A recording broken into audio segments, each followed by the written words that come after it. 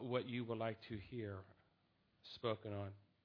About a week ago, I remember asking our family, what is the one food item that you cannot go without on Thanksgiving? What's that one thing that you just have to have come Thursday? You cannot do without. What's the one thing that is on your Thanksgiving menu? Is it the turkey? Is it some of you don't like turkey. How many of you don't like turkey? There's probably more. Okay, all right. Not a whole lot of my family like turkey. Maybe it's mashed potatoes. Maybe it's the noodles. Maybe it's the sweet potato casserole or the corn casserole or the rolls, or maybe it's the pumpkin pie, or I'm making some of you hungry right now, aren't I? Or some of you are sick and tired of turkey already. So you're saying, please stop. What's that one thing? With me, it'd probably be mashed potatoes and my mother-in-law's noodles. If you've ever had Mertz noodles, she could make a living out of that. She could, really good. Now, if you could, just for a second, go back with me on Thursday, and as you're sitting around your Thanksgiving table, and I ask you this question, maybe some of you have done this, you've gone around and given thanks or what you're most thankful for, but if I ask you this question, what's the one thing in life that you cannot do without? What's the one thing in life that you must have? The one thing that perhaps you are most thankful for? I would imagine many of you would mention you're thankful for your health. And if you've gone through anything difficult and your health has been restored, you know how important your health is. This has been an interesting year for our family. Maybe you're most thankful for your spouse, your kids, your family, your friends, your parents. Maybe there's some material blessings you're most thankful for. And all of these things that we indeed should be thankful for, but I may have said this before, but they all have one thing in common. Everything I just mentioned, they all have one thing in common: health, spouse, children, family, friends, parents. They are not guaranteed to anyone, are they? At any moment, we can lose our health. Some of you have lost spouses, children, family. They're not guaranteed to anyone past the here and now. And I have to be honest with you, for this past week, there's just been one word that just keeps resonating in my mind and in my heart. And the more I thought about, the more I realized that there's really one thing that I cannot do without in my life. The one thing that I have to have the most of, more than anything, is that right there: the grace of God. Now, whenever I said that, some of you may have thought, well, that's a churchy word, that's a churchy term, and these are the kind of things that we say in church. Okay, grace of God, good. But if you stop and think about it, which is what I want to do for a few moments today, is there anything else in life that we as believers should be more thankful for than the grace of God? The definition of grace is favor, kindness, exemption from a penalty, a reprieve, so to speak. And if you think about it, church, this morning, and everything, and I mean everything that we have in life is because of God's grace. Your ability to drive, your ability to work, to have and enjoy families is because God has allowed it. That slow car that was in front of you this morning on the way to church and you get frustrated with, that very well could be a demonstration of God's grace, because you never know that God is using that car to keep you from being in an accident. Or, if you're like Shirley Wallach a few weeks ago, God's grace covered you in an accident as well, to where the grandkids were not harmed as well. Our ability to walk and to see, to hear, to smell, to feel, to touch, to enjoy the food at Thanksgiving.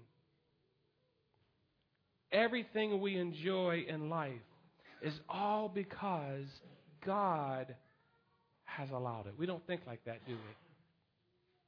We think that we have rights. We do have privileges, but we have rights as well. We don't think of them as things that we really don't deserve or that we shouldn't have. And in Francis Chan's book, Crazy Love, I read this week, he said this: in heaven exists a being who decides whether or not I take another breath. Think about that.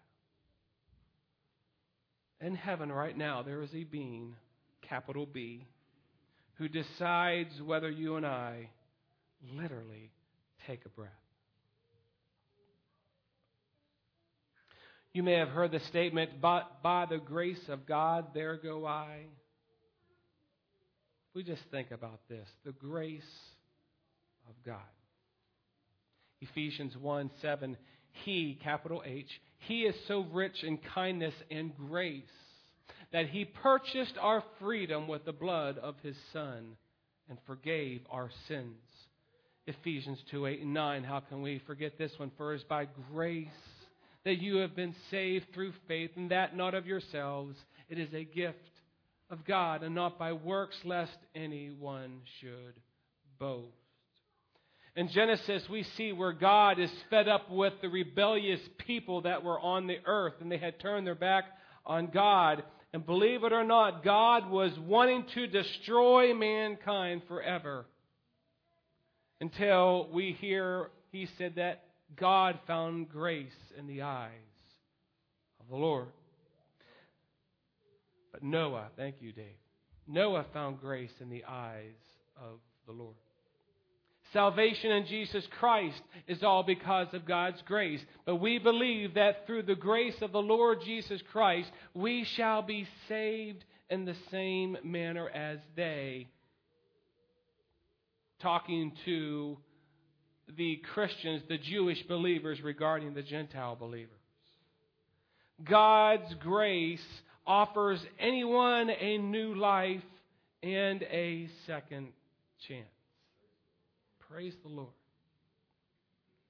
Oh, how we so easily forget the grace of God.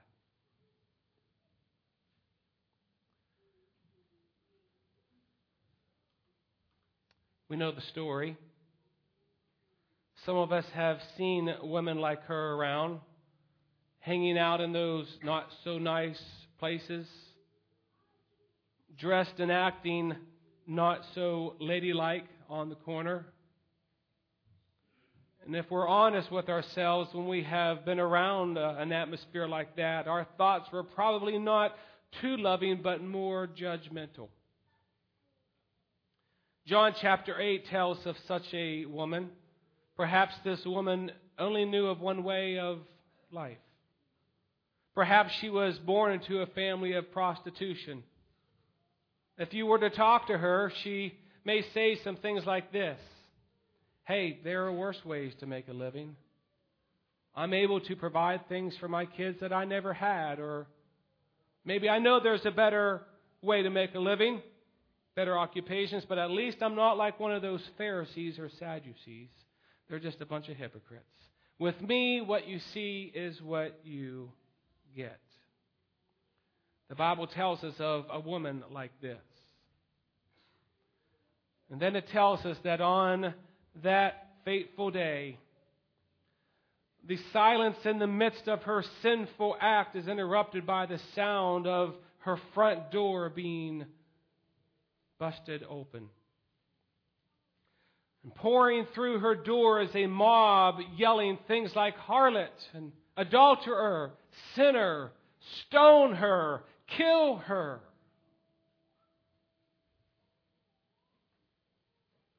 They drag her out of the house, probably by her hair. And she's thrown to the ground, and her eyes are still perhaps trying to squint, trying to readjust from the darkness of the inside to the brightness of the sun. She's just trying to figure out what on earth is happening. It doesn't take long before the reality of the situation sets in and she cannot believe the situation that she's in. The fear of death immediately engulfs her. Her body even begins to experience a perhaps state of shock. As her eyes adjust, she looks up and she looks around, and there's 20 and 30, maybe 50, 60 men seething at her, and in their hands are large, sharp rocks, and they're poised and in a position just ready to unleash them on her. And all they need is the word. Then she notices someone not far from her, and he's the only one in the crowd not foaming at the mouth. Only one in the crowd that does not have a rock in his hand.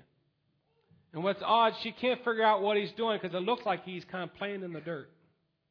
His finger moving around, and some people think he's writing something in the dirt. She doesn't know.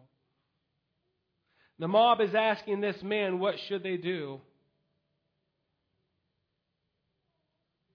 And after a few seconds, which seem more like an eternity to her, this man says the words that will be forever etched in her mind. You all know what he said. He said, "He who among you is without sin, let him throw the first stone." Silence. Silence all around. Then, like the sound of a distant rain that turns into a thunderous hail, the rocks just begin to drop all over the place. And one by one, every man leaves the scene of the crime, all except one. This woman is still trembling, still in shock over what just happened. Did she know what took place? Did she know what just happened? Oh, yeah. She knew. She knew that her life had just been spared. And for the first time, perhaps the first time in her life, she had experienced grace.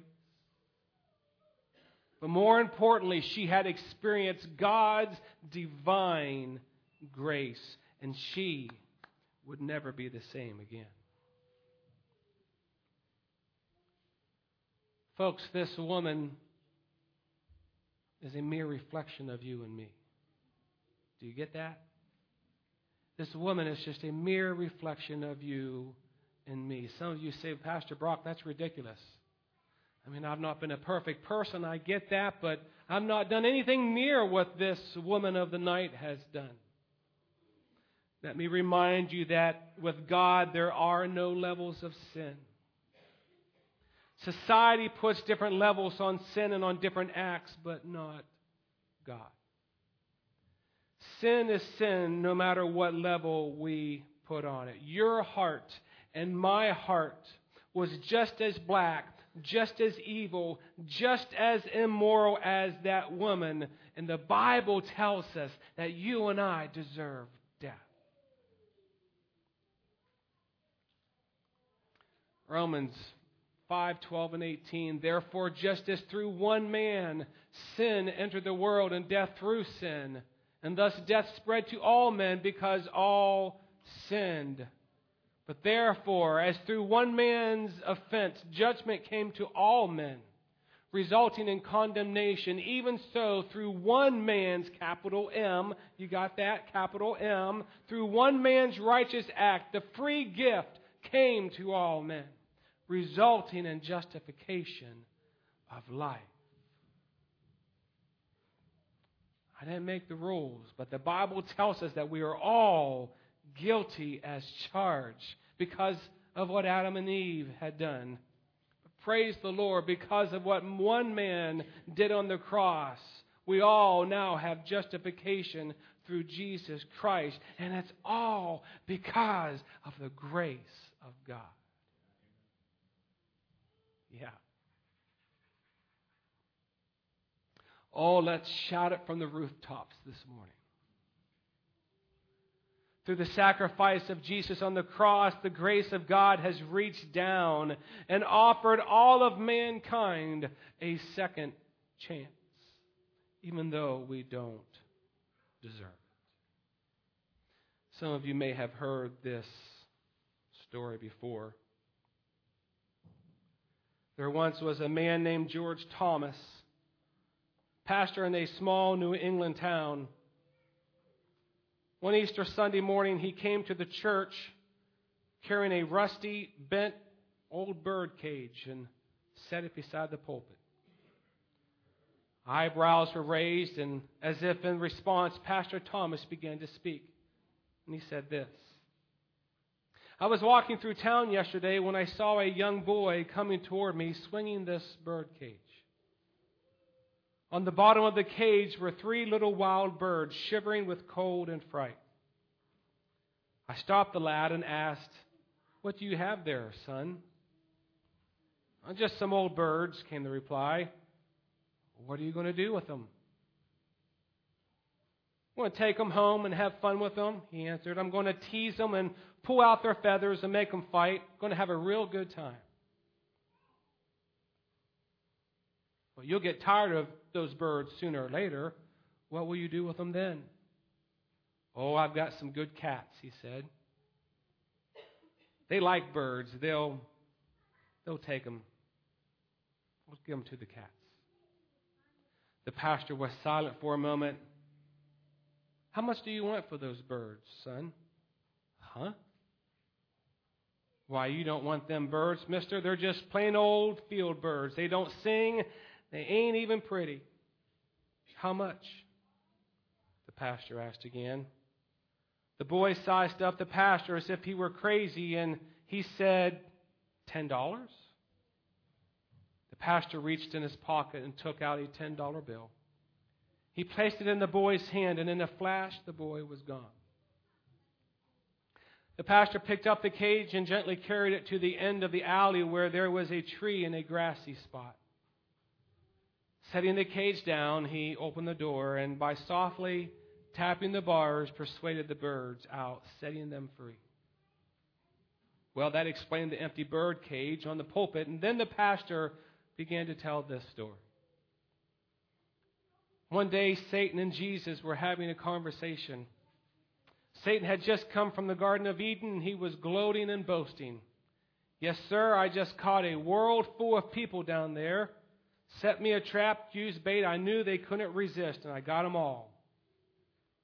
'Well, what are you going to do with them?' Jesus asked. Satan replied, 'Oh, I'm going to have fun. I'm going to teach them how to marry and divorce each other, how to hate and abuse each other, how to drink and smoke and curse. I'm going to teach them how to invent guns and bombs and kill each other. I'm going to have a really great time with them.' 'And what will you do when you're done with them?' Jesus asked. 'Oh, I'll kill them.' Satan glared proudly. 'How much do you want for them?' Jesus asked. 'Oh, you don't want those people? They ain't no good? Why, you'll take them and they'll just hate you. They'll spit on you and curse you. They'll even kill you. You don't want those people.' 'How much?' he asked again. Satan looked at Jesus and sneered. 'All your blood, all your tears, and all your life.' And Jesus said, 'Done.' Then he paid the price. The pastor picked up the cage and he walked off the pulpit. Grace, grace, God's grace. Grace that will pardon and cleanse within. Grace, grace. God's grace. Grace that is greater than all of our sin. Aren't you thankful for God's grace? Now, I could stop here. Some of you may say, Pastor, that'd be good. Go ahead, stop here. I'm not. Some of you might be saying this, Pastor Brock, I believe that. I believe what you're saying, but Pastor Brock, what about those times when even after we're saved or even after we've accepted the free gift and the grace of Jesus Christ, what about those times in our life when life doesn't seem to go so well? Does the grace of God help then? Someone in here, I believe, needs to hear the second half of this. You have a physical affliction that never ends. Maybe you're in a season of life to where the bills just continue to come and come and come. Maybe there's issues that you're having in the home or having in the family. You're trying to walk with the Lord, but you just have these seemingly never-ending difficulties that just keep hitting you. We know that even after we experience the grace of God through salvation, Jesus Christ Himself said, in this life you will have trouble. We know that hard times are going to come. And you're asking, does this word grace mean anything then?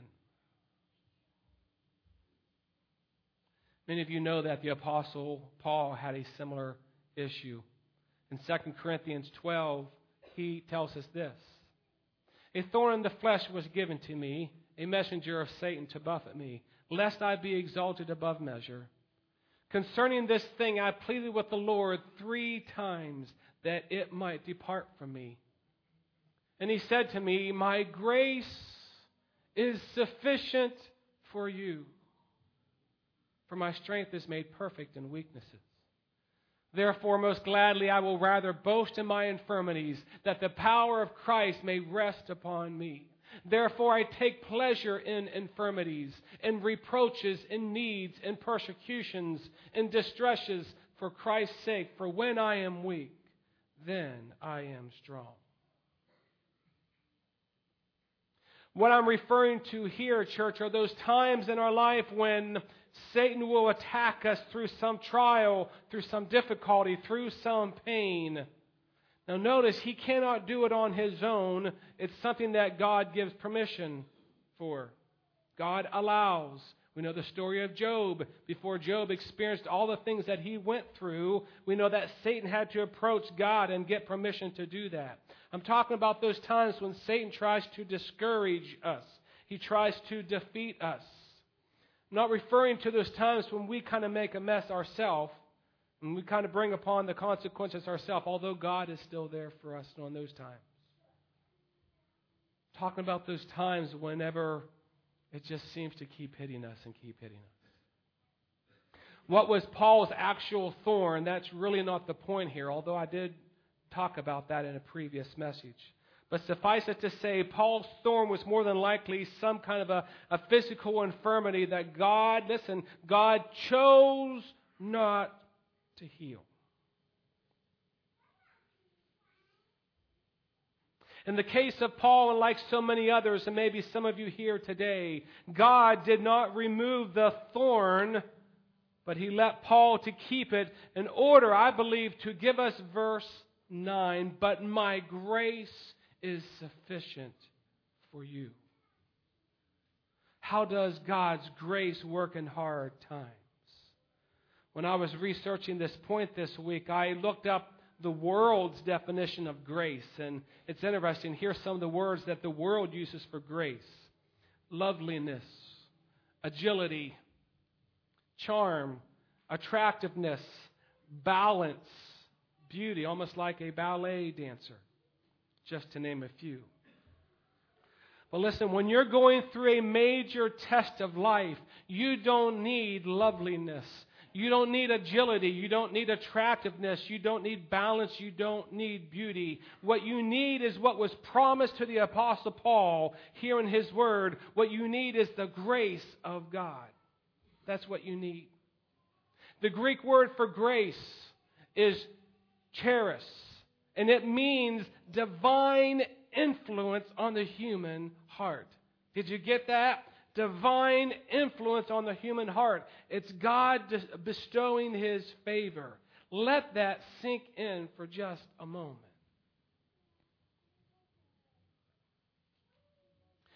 Those times when God will not eliminate the difficulty or take it out of the way, but He allows us to go through it. What we need the most is strength from above, power and courage from above, stamina from above. That is what God's grace is. It's divine strength, divine power and courage and stamina for the moment. I have to be honest with you, whenever I was studying this week, when I was thinking about God's grace and going through difficult times, I thought having grace meant that God would just somehow supernaturally eliminate the pain, take it away. He would divinely, supernaturally just remove all difficulty of the situation, and I would we would just float above the whole problem altogether and not even allow us to suffer. But that's not what it means. Because Jesus said we are going to go through hard times, His sufficient grace means that He will give us what we need to endure, to get us through and to still come out victorious believers in Jesus Christ. That's the grace of God. You see, the grace of God helped the Apostle Paul as he dealt with his physical weariness. As he dealt with pain, he received many lashes and many physical persecutions for the gospel of Jesus Christ. But the grace of God helped the Apostle Paul deal with that. Allowed him to go on, allowed him to bear all the persecution, and ultimately allowed Paul to bear the pain of death. Paul found God's grace sufficient for opposition. All of his life, Paul was up against it, and all his life, God gave him the strength, the divine grace to never give in. It's what allowed Paul to write this in 2 Corinthians. We are pressed in on every side by troubles, but we are not crushed. We are perplexed, but not driven to despair. We are hunted down, but never abandoned by God. We get knocked down, but we are not destroyed. Through suffering, our bodies continue to share in the death of Jesus, so that the life of Jesus may also be seen in our bodies. Yes, we live under constant danger of death because we serve Jesus, so that the life of Jesus will be evident in our dying bodies. So we live in the face of death, but this has resulted in eternal life for you. How could he write that? How could he experience that? The only explanation is the grace of God. You see, I see divine grace when I look at people like Shelley Beachy as she continues to go through what she goes through. I look at divine grace when I see someone like Gail Crawford, who's gone through all that she has gone through. Reuben Mollett, Marion Shoup, Dean Burrow right now is really going through it. The ability to get through the moment is God's grace. You may have said at various times in your life, God, give me grace. God, just give me grace. And with that, you thought that God's just going to take away the difficulty, that you'll somehow have that supernatural resistance to pain, and you'll just ease on through it until you get to the other side. Again, that's not how the sufficient grace of God works. When we find the strength to get through the moment, that's God's divine grace.